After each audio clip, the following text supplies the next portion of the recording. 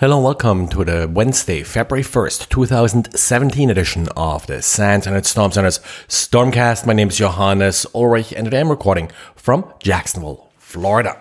We got a great guest diary today by Ismail and Mark about a malicious Office document, actually an Excel file that installed the Keybase malware. Keybase is a keystroke logger, can also copy your clipboard. And what made this particular incident so interesting is that this malware used an exploit against the event viewer to actually bypass the user account control, which of course is supposed to protect some of the things that the installer here does in order to get the malware on the system. The exploit also doesn't require any files on the system. It's a fileless exploit. That of course makes it even more difficult to detect, in particular after the fact, because you don't have any artifacts on the disk that you could sort of rely on in order to see what happens. And then it goes ahead and downloads Keybase and installs it on the system. Real nice walkthrough here by Ismail and Mark about how they analyze this, what tools they use. For example, one tool that I really like is hybridanalysis.com. Makes it really easy to sort of get a quick snapshot of what's going on with a particular piece of malware. And earlier this week, a tool that Apple had on its website to check if a certain phone or iPad was activation locked all of a sudden disappeared. So it wasn't really clear why. Well, there's a YouTube video now that essentially shows how this tool helped people to bypass activation lock. Now, this was not a trivial exploit. You had to take your device apart, including unsoldering a couple of chips, but what you needed in order to make the exploit work was a serial number of an unlocked device. And of course, that tool that Apple offered did help you find that serial number. That's why they discontinued, at least for now, this tool. And when I'm teaching intrusion detection, the two tools we discuss extensively are Wireshark and TCP-dump. And one of the advantages of TCP-dump I always point out is that it's less likely to be vulnerable. Wireshark had some pretty high profile and well-known remote code execution vulnerabilities in the past. TCP-dump not so much. Well, until today.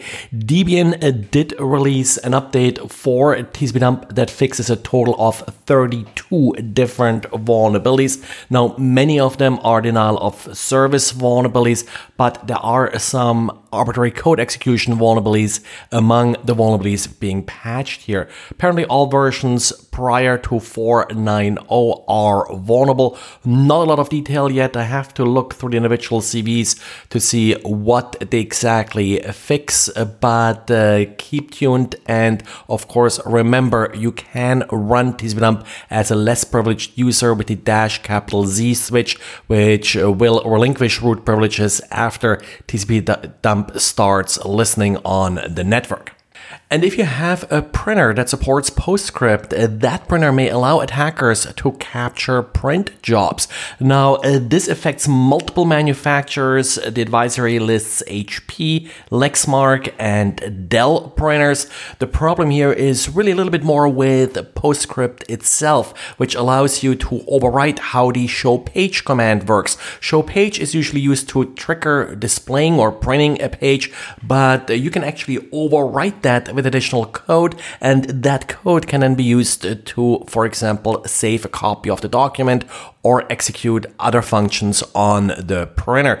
Pretty interesting exploit and probably affects many more printers than are listed in the advisory. Proof of concept code has been released, and now in this case, cross-site request forging is actually used to then trick a victim to send the right command to the printer that will then either capture the jobs or exfiltrate the jobs to the attacker.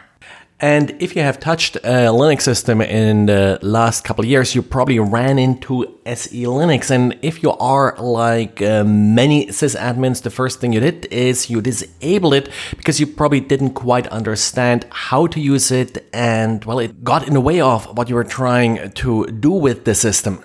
Well, today I came across a real brief and painless blog post that outlines some of the probably most important features when you're trying to set up a web server. They're looking here at Nginx as an example and how to tune SLNX to work better for you. Also, interesting link in this article that I haven't seen before yet to stopdisablingslnx.com, a pretty simple one-page website that has, well, actually only two links, one to a quick intro video of SLNX and one to the page of Dan Walsh, who is sort of behind SLNX, with lots of links from there, of course, how to learn how to use it. Well, that's it for today, so thanks again for listening and talk to you again tomorrow. Bye.